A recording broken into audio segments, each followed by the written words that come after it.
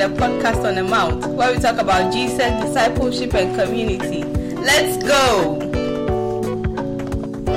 Hello, and welcome to another session with us here at the podcast on the Mount. My name is Jonathan Amos with my co-host Ademoni. And this evening we will be talking about salvation as reconciliation. Yeah. Before we get into that, Adam would like to say a few words. I would like to say some words of thanks to some good friends of ours, avid listeners of the podcast on the Mount. We've been in touch with them, and they bought us some very nice, high quality audio equipment. So you can see our audio quality has improved drastically, and we say kudos to these three friends of ours. Oh, yes. I'm sure, they don't want us to mention their names, but if they do, we'll mention in the next episode. But thanks very much. Yes, and we hope that we hope you enjoy our episodes more and more, and as time goes on. Yeah. So, salvation as reconciliation. What is this salvation as reconciliation? What is it? Why do we need to talk about it? What's so cool or interesting about it? What is this about?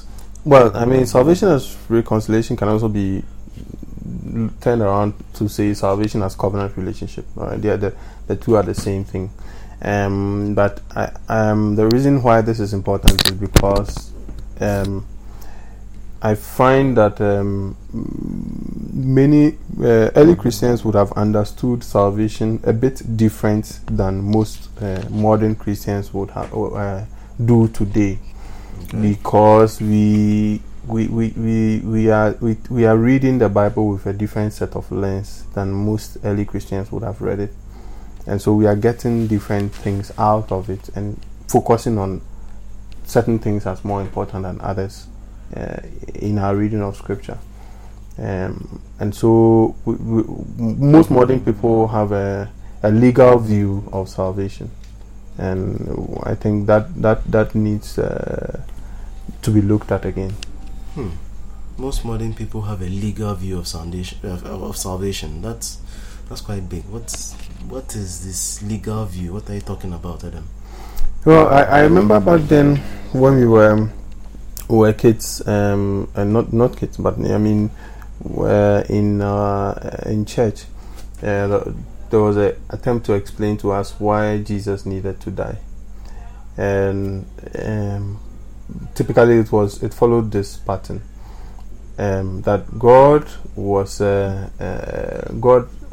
judge and had declared us human beings as sinful, as having done something against him, and he himself was about to declare the punishment upon us, but then Jesus Christ stepped in, maybe as a lawyer or something of that sort, and he takes the punishment that God had declared upon us, so that we get to go scot-free, because and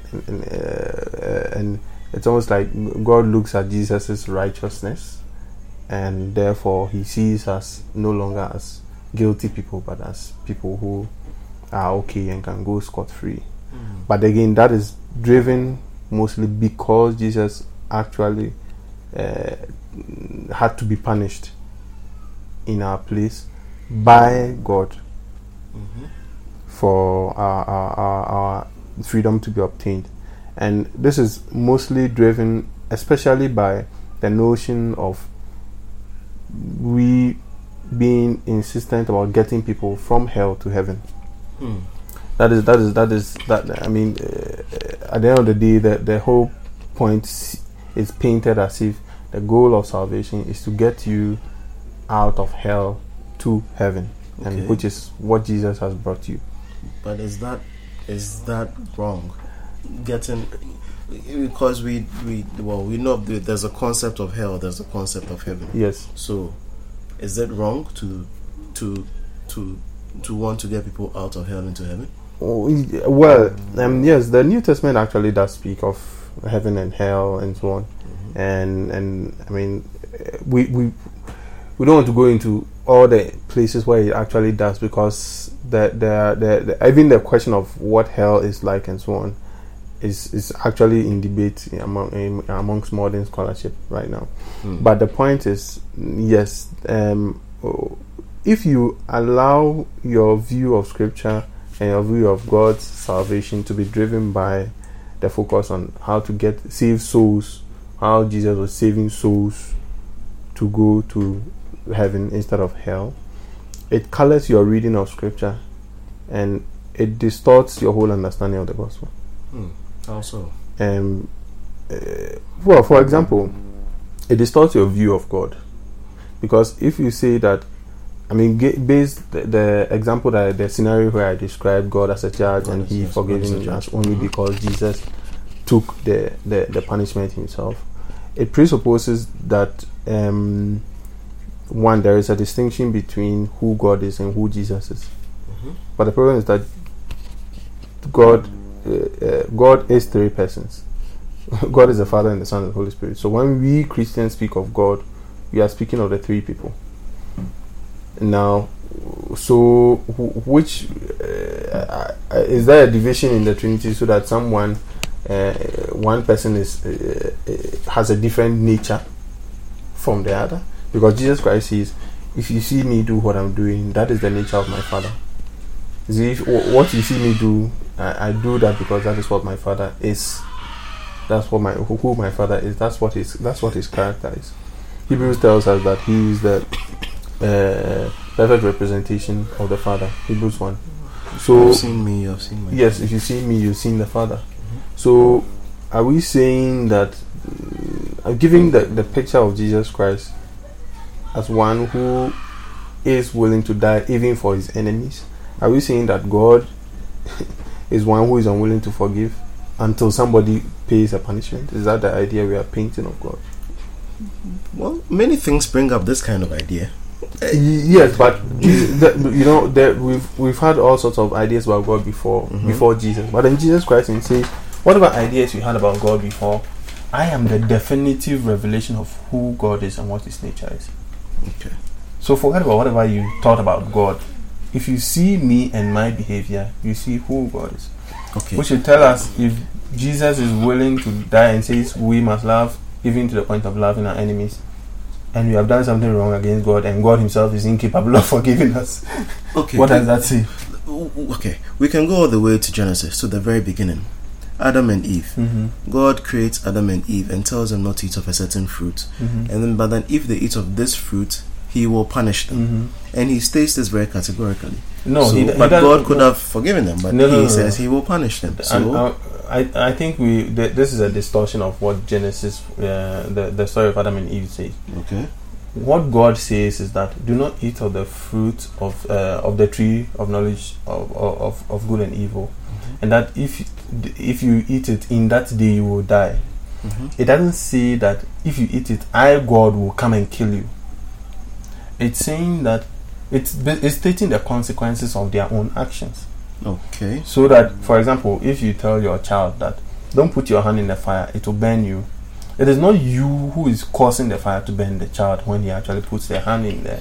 Well, it's not you burning the child. It's not you burning the child. It's a consequence. It's a consequence. Of action. But the consequence is there. There is no doubt. So if you want to translate that also to biblical language, the punishment is there. But the punishment is not because God Himself is enacting the punishment.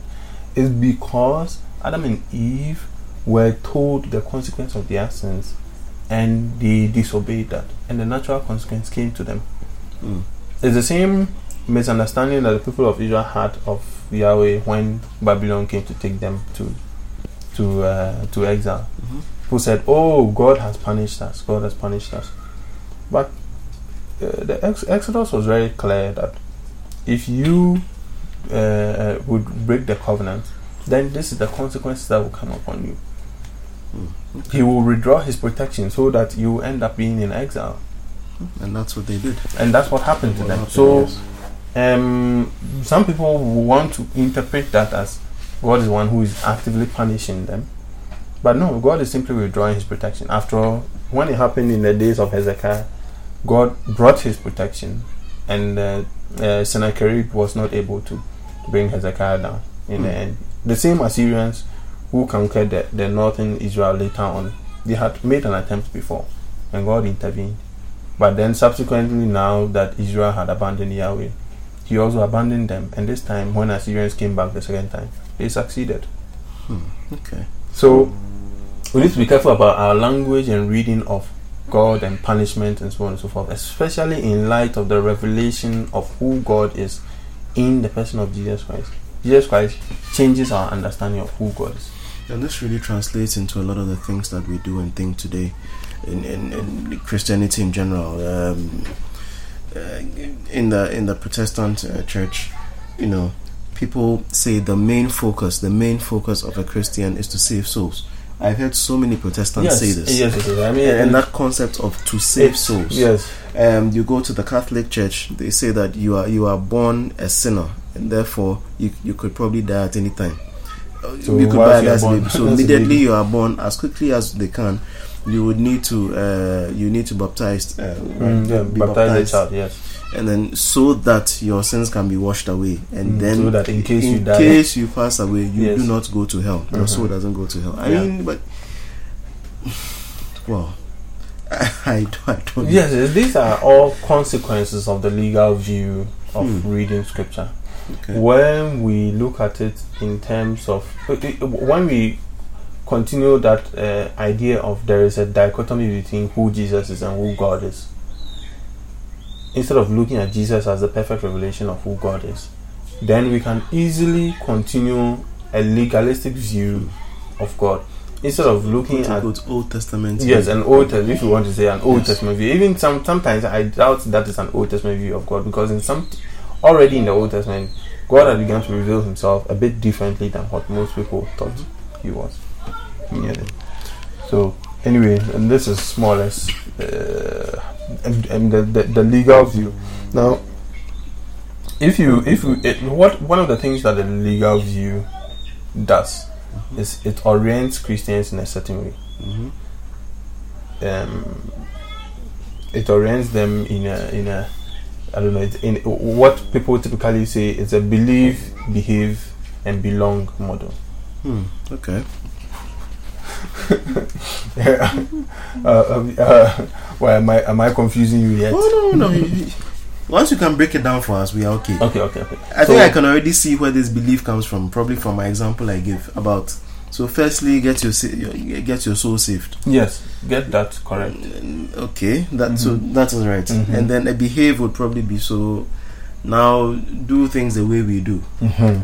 And then belong being that then we would be accepting of you. We can be accepting of you if you choose to do things the way that we do. Yes, exactly. Interesting. Yes, and because most people have this legalistic view of God, they are also very, very worried about any appearance of sin. Now, sometimes even in the Bible says we should avoid an appearance of sin. Yes, that's fine. So sometimes people use that as a justification to say, even the Bible says we should avoid the appearance of sin.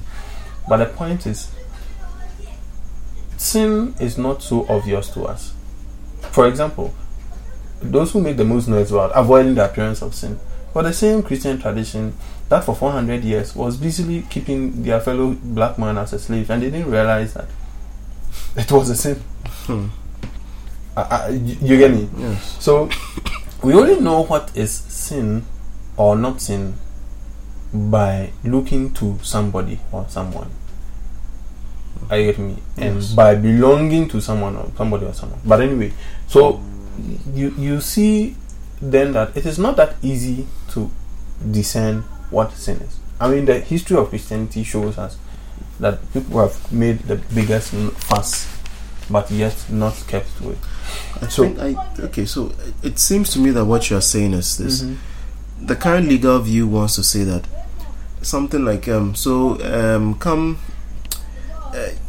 Let us save your soul, and it seems to assume that immediately your soul is saved, your character, everything about you has to change. Yes, and suddenly it's like anything or everything you used to do, which is quote unquote sinful, has to go away. It has to vanish like magic. So if how do we put this? If assuming you have a reckless driver, quote unquote, somebody who's always on the road, who says that my car, I can really go fast, I can do all these things, and is reckless in the way they drive, I mean, really, I'm trying to picture how suddenly him going to stand in front of a stage and lifting up his hand and saying that from today onwards I give my life to Christ. I mean, that Sunday afternoon he leaves and he's going. I don't know, but I can't. I really try to picture 90% likely how it is that he's still going to do the same thing and be reckless. Yes. I mean, it goes down. I mean, I'm just giving a reckless driver example, but it's in so many things. Yes. What's somebody who just likes women or pensa. Okay, let's leave women out. Or pensa. I'm not saying drinking is not a bad thing, but some people overly do it and they just get drunk out of their heads. Yes. I think, you see, that's why I think generally people say that these are behavioral traits, these are behaviors. It took some time for people to learn them, so it will need to take time for people to unlearn them. So it's I mean, this is what you're saying is a very good example of what a legal view of God, the impatience that a legal view of God generates amongst Christians. One, we are very, because of this thing that is always hanging over our heads about going to hell or heaven. So many of us are so worried about making sure that we are somehow keeping the right books when it comes to God. And unfortunately, there are certain passages in the scripture, for example, where Paul actually condemns sinful behavior in scripture of people who have already become Christians. So it somehow gives us the idea that, well, God is, even though He has forgiven us, He's still keeping some book somewhere of all the things. And you know, the Bible still uses the words like God is going to judge in the end, and God will. But again, we need to step back from a legalistic reading of these texts, or else we won't get the point that Paul or Jesus Christ or so on is making. And what this, like we said, believe, behave, belong. So, once people who have this legalistic view of God are very worried about the beliefs of their fellow Christians. They always have this idea that once a fellow Christian believes something differently from me, they are already on the path towards hell. Okay, and therefore it makes it very difficult for them to have fellowship, to sustain fellowship and relationship with such Christians. And this is why this is very rampant in the Protestant church. That is why the Protestant church has 1,000,001 divisions, because Protestantism takes a correct view of scripture, are you getting me, which is believe the part. It takes that view very strongly to the point where it would really very easily, two Protestants will divide right now, simply because you interpret this text of scripture as this and I interpret that text, the same text of scripture as that. So instead of actually staying together so that we understand that, work it out, we try to work it out, we have our differences. Instead, very quickly, once there's a difference in ideology, a split would come, a split would emerge. A split would emerge. I think that's why it is a human thing. Yes. But because we most humans continue to have certain views about God, which basically for me, I term some of those views an angry God view. Yes. It makes us very worried about we not believing the right things. Because we assume that if you always believe the right things, then the right behavior will follow. But I'm not sure that is how the world works. Okay. So how? So we've looked at this legal view, legalistic model, legal model. But so how should we look at it?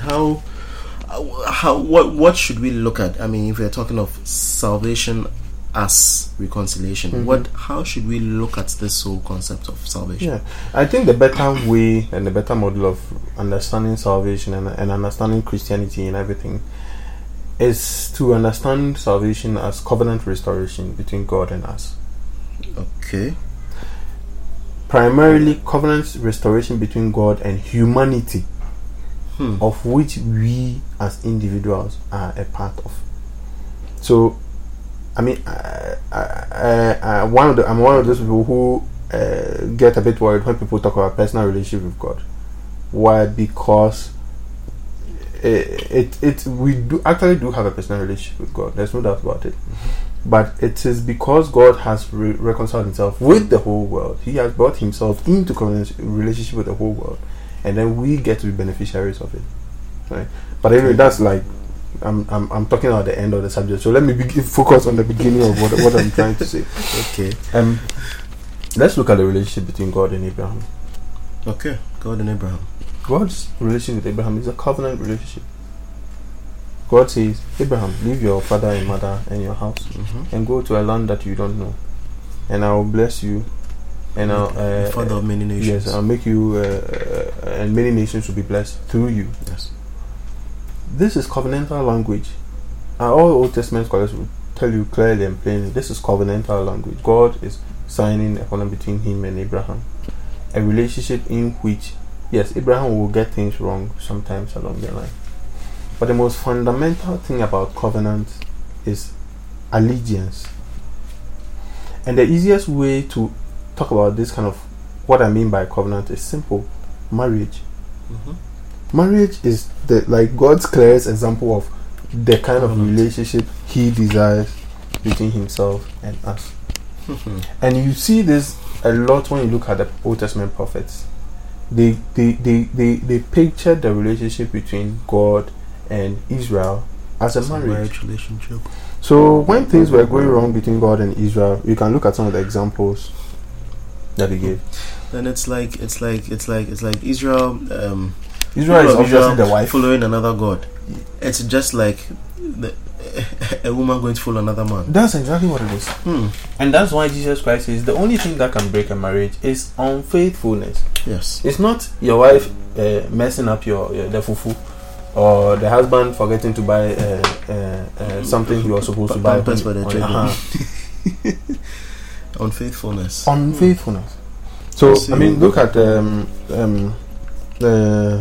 if you look, for example, at Jeremiah 31. We quote Jeremiah 31 a lot amongst Christians to try to explain the concept of the Holy Spirit and covenant and blah blah and so on. But I think do we verse 31 verse 31 to 32. Okay, Jeremiah 31. Go 31.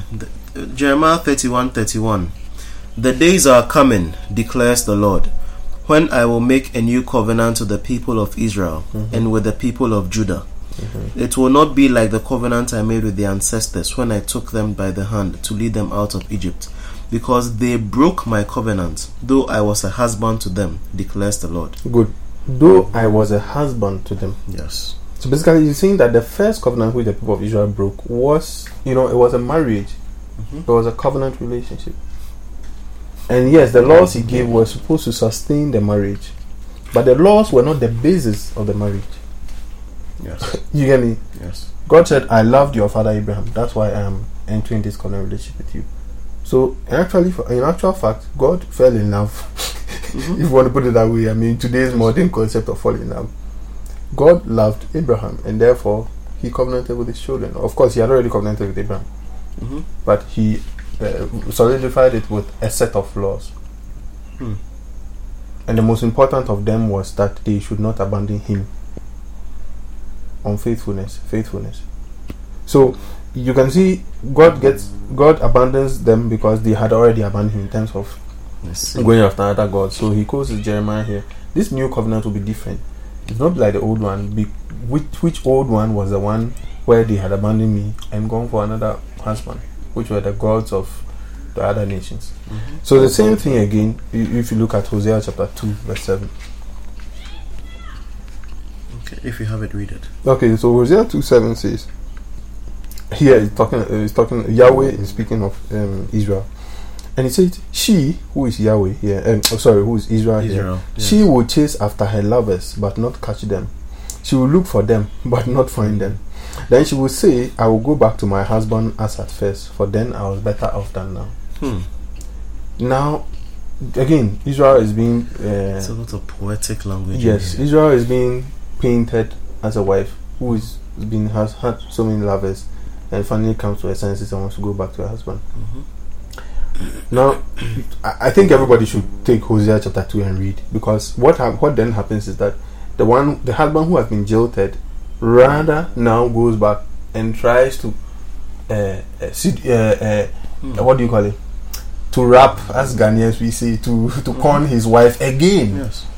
The wife who has actually abandoned him and gone for other people is Yahweh himself, the one who has been hurt, who goes back and tries to reconcile with his wife. That's what Hosea 2. So this is what I'm saying. The prophets already began to speak of Yahweh in ways which were quite weird. Because if Yahweh is the one who has been hurt, who's been hurt, then he is the one rather making the effort to bring reconciliation. Yes. You get it? Interesting. Yeah. And so if you look at these are the ways in which the prophets had already begun to speak of Yahweh differently than most people did. Okay.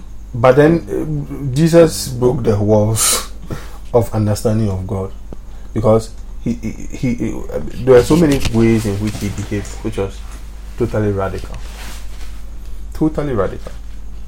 And one of the clearest examples, which for centuries many people have misunderstood, is what you call the prodigal son, the parable of the prodigal son. The problem with that parable is encapsulated. The problem with our current understandings, or the dominant understanding of that parable, is encapsulated in the heading. It is not a parable of the prodigal son, it's a parable of the prodigal father. We need to go back and look at Luke chapter 15 again. The story is in Luke chapter 15. Alright? Just read 1 to 3. Before he gets to the full story, which is 11 to 32. We won't read 11 to 32. We know the story there. But we need to know why Jesus told the story, because that makes a difference when you are reading. If you do have it, let's look at Luke chapter 1. Luke chapter 15. Luke 15, 1 to 3. 1 to 3. So Luke 15, 1 to 3 talks about the parable of the lost sheep. So that's why it's starting. So now the tax collectors and sinners were all gathering around to hear Jesus. But the Pharisees and the teachers of the law muttered, "This man welcomes sinners and eats with them." Then Jesus told them this parable. Okay, so that's it. So the parable, there are three different parables, all right, and he told them in sequence. And the one about the prodigal son is the last parable in the chapter 11. But what prompted the story to be told? What prompted the story to be told was that Jesus, who was supposedly to be a prophet or a healer or whatever, a rabbi, should have known better not to be associating with these quote unquote tax collectors and sinners. That's what the Pharisees were accusing Jesus of. Yes. Well, how can you, who should know better, be associating with these people who are sinners?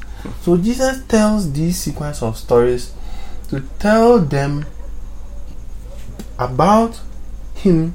And who is Jesus? He is God. He's God. So he starts off the story when the child says some very wicked things to his father by telling that he wishes his father was dead. Basically, that's what he's saying. Yes. That he should share the property and give him his part. He goes to squander it, and then he comes to his senses and he says, I want to come back as a servant. One of the things I noticed when I was reading Hosea 2 is that it's that the statement about coming back is almost the same as the prodigal son story. Yes. You get it. But anyway, so what happens? One, the boy has shown disrespect to his father, and everybody in the town would have heard the matter. Hey, this boy is a very foolish boy. If he comes back, you see what you do to us. Jesus is telling this story in a Jewish setting. Jews are a collectivist culture. And for some time, Ghanaians were, earlier distance have also been a big collectivist. When a child does something wrong, so other adults have the right to discipline the child. Yes. Why? Because part of collectivist culture's fears is that if one child goes wrong and we don't punish it, other children will learn from it. Yes. And also behave the same way. So when now this child has messed up and is coming back, what do we see? We see the father has seen the child from far away, and he takes an old man. He takes the initiative to run and go and meet the child. Meaning he had already forgiven the child before the child came to ask. Why? Because he desires that the relationship between him and his son be restored, more than the question of, oh, look at the wickedness you have done to me. You get me? You're saying So- this is the nature of God. This is exactly what Jesus Christ is saying. He's saying, we've been telling the story of the prodigal son and focusing on the son coming back and God forgiving. But the point is that the God in this picture, who is the Father, had already forgiven Given him. and was waiting, sitting there, waiting, looking afar, waiting for his son to come. And when he saw him, he ran quickly. You know, Got him the best, and then he made a statement. Say, my son has been gone for Yes. so long, and I've waited for him. Something yes, like and that. he's here, And now he's he's back here, now. he's back now. And so he says, let's put a ring on him. Let's do a party. Let's, kill the fattened calf and all that. This is what the heading of Yes, this for thing he should was be. dead and is alive Yes. again. He was lost and is found. Yes. The heading of this parable should be the reckless father, not the prodigal son. You get me? And some scholars even point out that part of the reason why the father would have run would have been that if he didn't run to go and embrace the child, it's possible that the townspeople would have grabbed the boy and attempted to discipline him. Because this is a collectivist culture. For them, such misbehavior and you are coming back, will discipline you, will beat you. And there are many places in the Old Testament where it actually says when a son does wrong, not just the parents, but other people should actually enact the punishment. Or when a person does something wrong within society, like an eye for an eye and a tooth for a tooth. Yes. You don't exact the punishment yourself. It's the society that's supposed to exact the punishment. So this would have been one of those cases. So it's possible that he had even to run, because if he hadn't done so, the villagers would have done something to his son. But anyway, even if that wasn't the case, the point is he had already forgiven and was waiting for the son to come. Yes. So it tells us that, and Jesus Christ tells this story to say that this is the character of me, who am here sitting with these people, and me here, I am God. And whatever I'm doing, that is what my Father does. Yes. Interesting. So, Jesus totally breaks all the rules when it comes to sin and how to, people facing punishment and blah blah and so on, by saying that God Himself is loving to the point where whatever it is, yes, He is willing to work with us. This story of the prodigal son makes much clearer this whole topic, what we are talking about. Yes. Salvation as reconciliation. Yes, as reconciliation. So where the Father has already forgiven us, and that in itself is salvation, already being forgiven, and that He is ready and He has made He has Himself, taken the initiative. Yes, taken the initiative. He has. See, if we think of reconciliation, think about it as reconciliation is always in two ways. So even we have things like reconciliation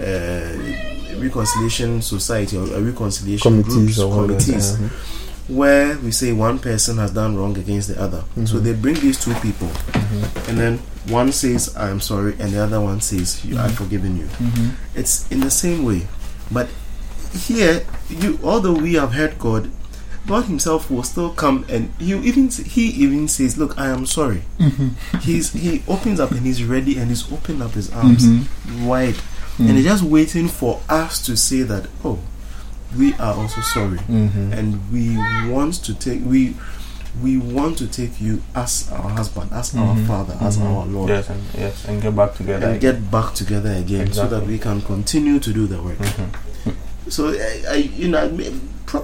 it's good to think about it this way. Yes, and this is not as unless you I go out there and I save the soul, and the soul is saved by me bringing him to church, and then him coming to stand in front of the whole church, lifting up his arm and saying that from this day forward I take you as my Lord and personal Savior. No, that's sorry, but Christians, you know how we paint that not one.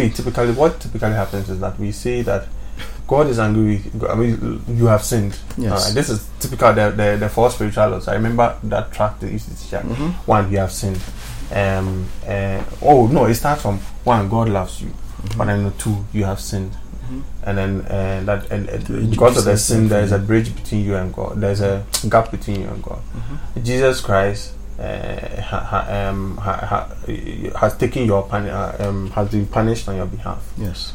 And the fourth one, so now you are restored to God. if you accept God's forgiveness. But the problem with that is that we are saying that you will be reconciled to God if you accept His forgiveness.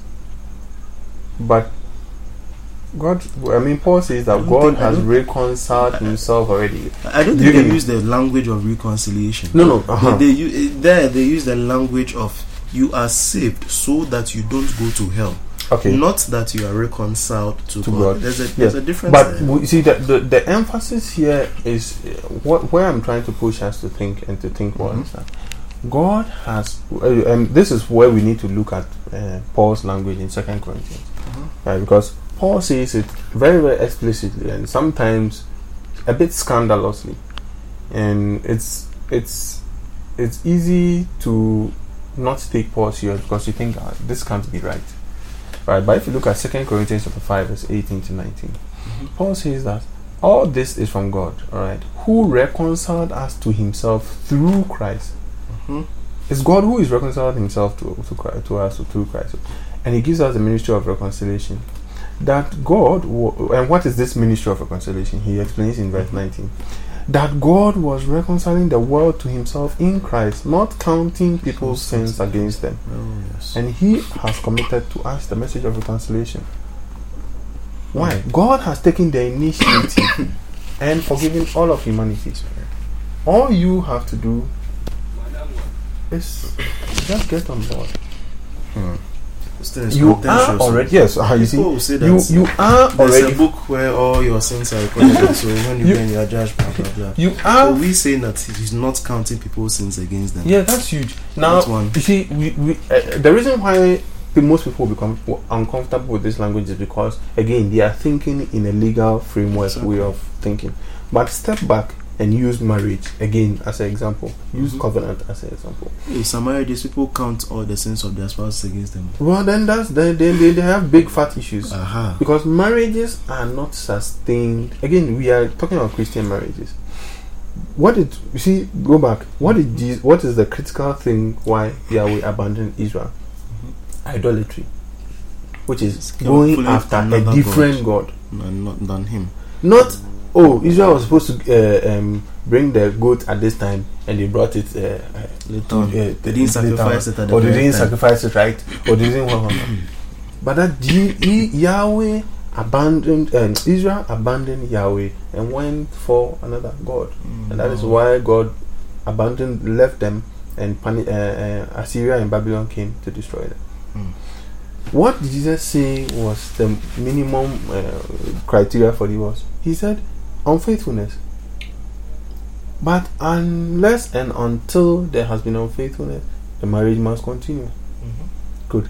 So the fact that if we begin to think of our relationship with God as in terms of marriage, then we begin to see that, okay, even if I've done something wrong against God after I have become a Christian, alright, God still loves me. The marriage is not dead.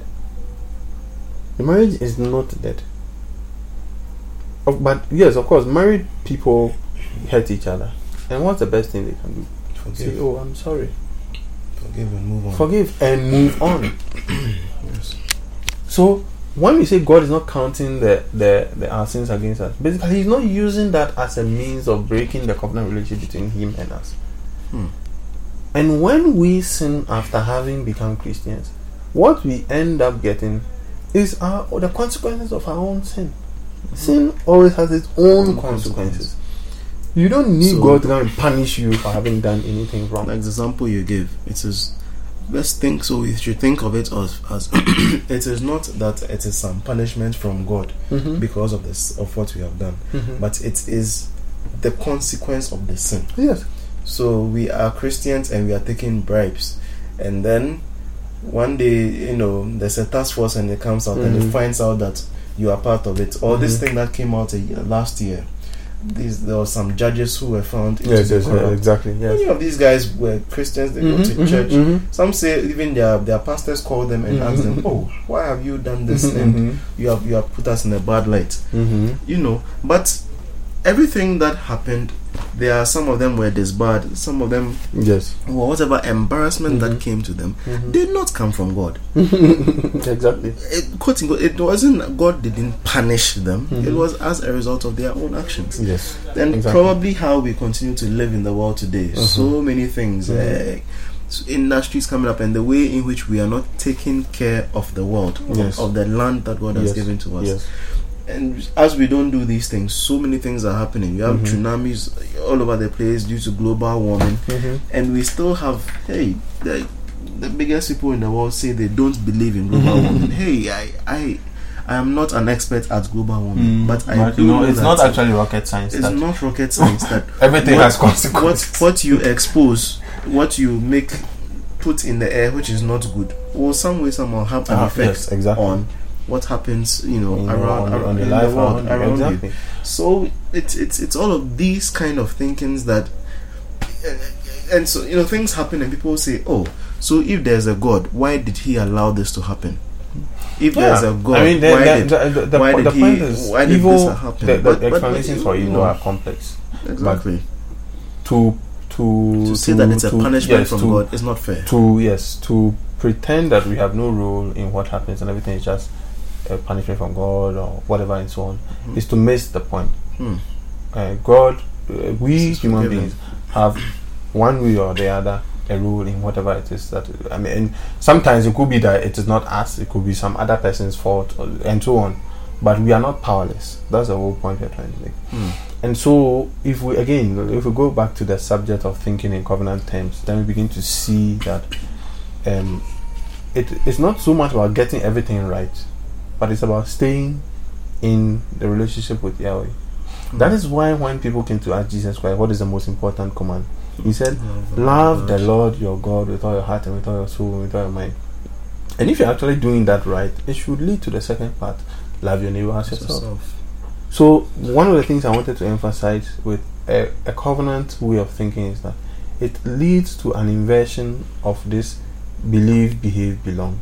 The more Christians think covenantally and act covenantally towards their fellow neighbors, because God has loved them so much in this way and is willing to still be with them even when they have sinned, is that it can lead to Christians turning around and being a belong, believe and behave people, where we are accepting of people even if we think that they may be wrong. Yes. Where we prioritize fellowship. Christians. Yes, where we prioritize fellowship over being right. And where we actually begin to look a lot more like Jesus Christ. Why? Because Jesus Christ was criticized for being with all the wrong people. He ate with sinners. Yeah, you get me? This is God Himself eating with sinners. Yes.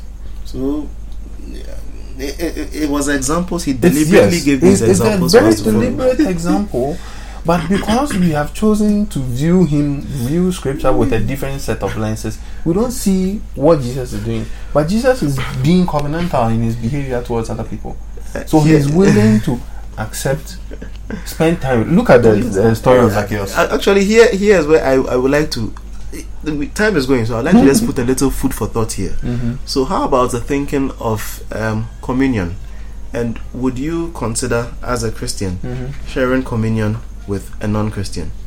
Exactly. That's all. No, there's a food for thought. It's a big fat thing for a lot of people. But let's go on. Yeah. But I mean, let's try and wrap up. I mean, basically, just let me look at the story of Zacchaeus.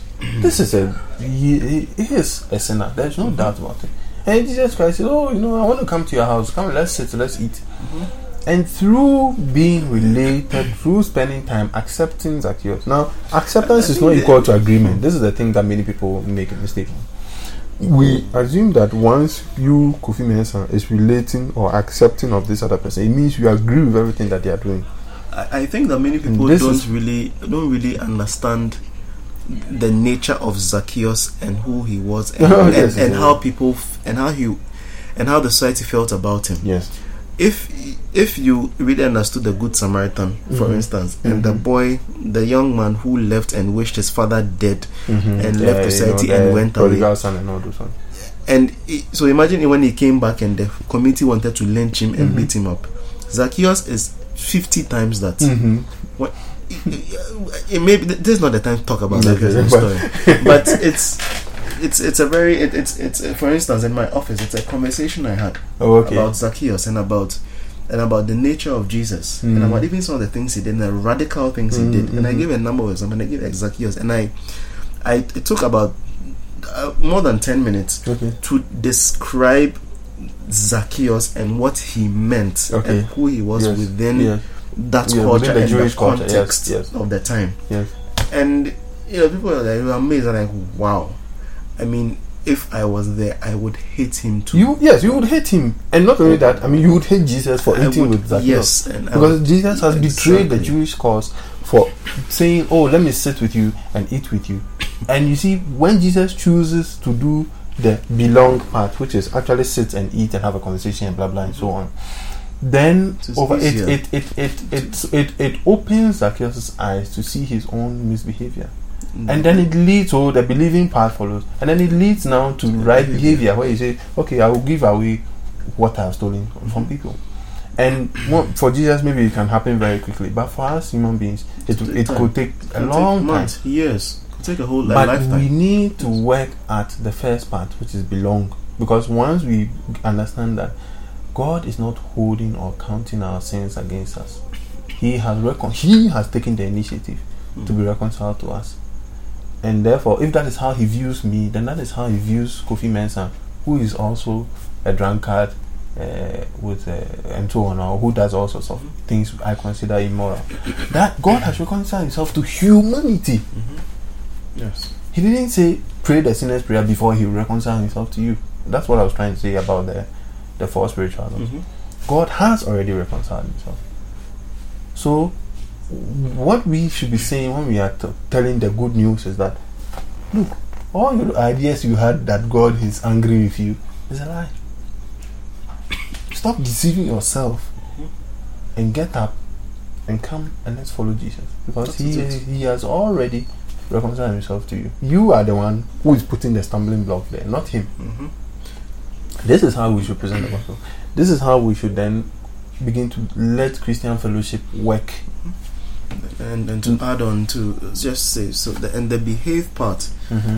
I mean, now we've inverted it to belong first, be accepting. When you're accepting, over time they may come to believe. Yes, they will come to believe. But even then, the behave part will probably take the longest in terms of character, in terms of how they think. It takes time, and that is why it comes now back to the community in which they are in. Once they actually belong, and they belong properly in a certain community, then it shapes them to behave, and it shapes them in their behavior and their thinking, in what they do. Then everything does not become black and white, right and wrong. It's you think through a process. It's about following Jesus. Yes, and that's the thing. So that's why the New Testament talks about two tools for our transformation. One, the Holy Spirit. Two, the church, the body of Christ. Yes. As we continue to engage with the body of Christ, you see, once you are in a relationship with somebody, relationships change you.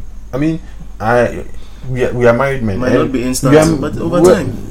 I used to not take certain things seriously, but my wife takes them seriously. So over time, and it has changed me. And trust me, you're still a young marriage. In 10 years' time, it will change you even more. In 20 years' time, it will change you even more. Exactly. So, but the only thing is that we have an objective standard that we are following, which is Jesus Christ. Yes. Which is why we need to understand that the process of being Christians is about looking up to Jesus and being discipled to follow Him.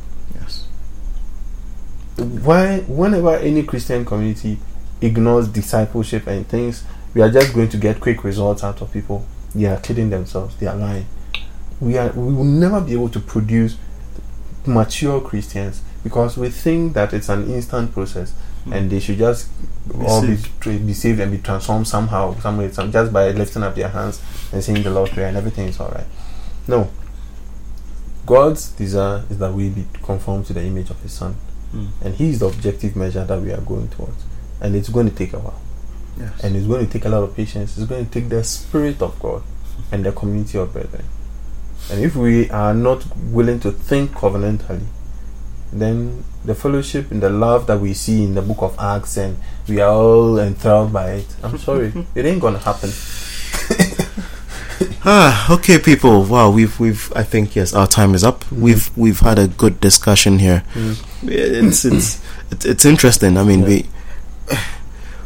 we are taking it seriously, and we are having fun talking about it. And you know. So speaking, I'm going on from here. We our next podcast topic will focus specifically on why did Jesus die, because it is linked directly to the subject of thinking covenantally. We need to answer, if we are going to think covenantally, then then why did Jesus die? What has that got to do with covenant and all that? We need to revisit the subject of the death of Jesus Christ. Also because Easter is right around the corner, so it is appropriate to talk about the death of Jesus Christ. And one last thing, we are working on having a video podcast. So at some point we will announce it. Yes, at some point. So right. Okay. Okay, thank you, listeners. Thank you for your time, if you listen to everything, and so until next time, this is goodbye from us from the Podcast on the Mount. Okay, thank you. You're welcome. Goodbye. Bye. Thank you for listening to this episode of the Podcast on the Mount. You can ask a question, make a comment, or just reach out to us on our Facebook page, Podcast on the Mount, and on Twitter at Podcast on the MNT. Goodbye.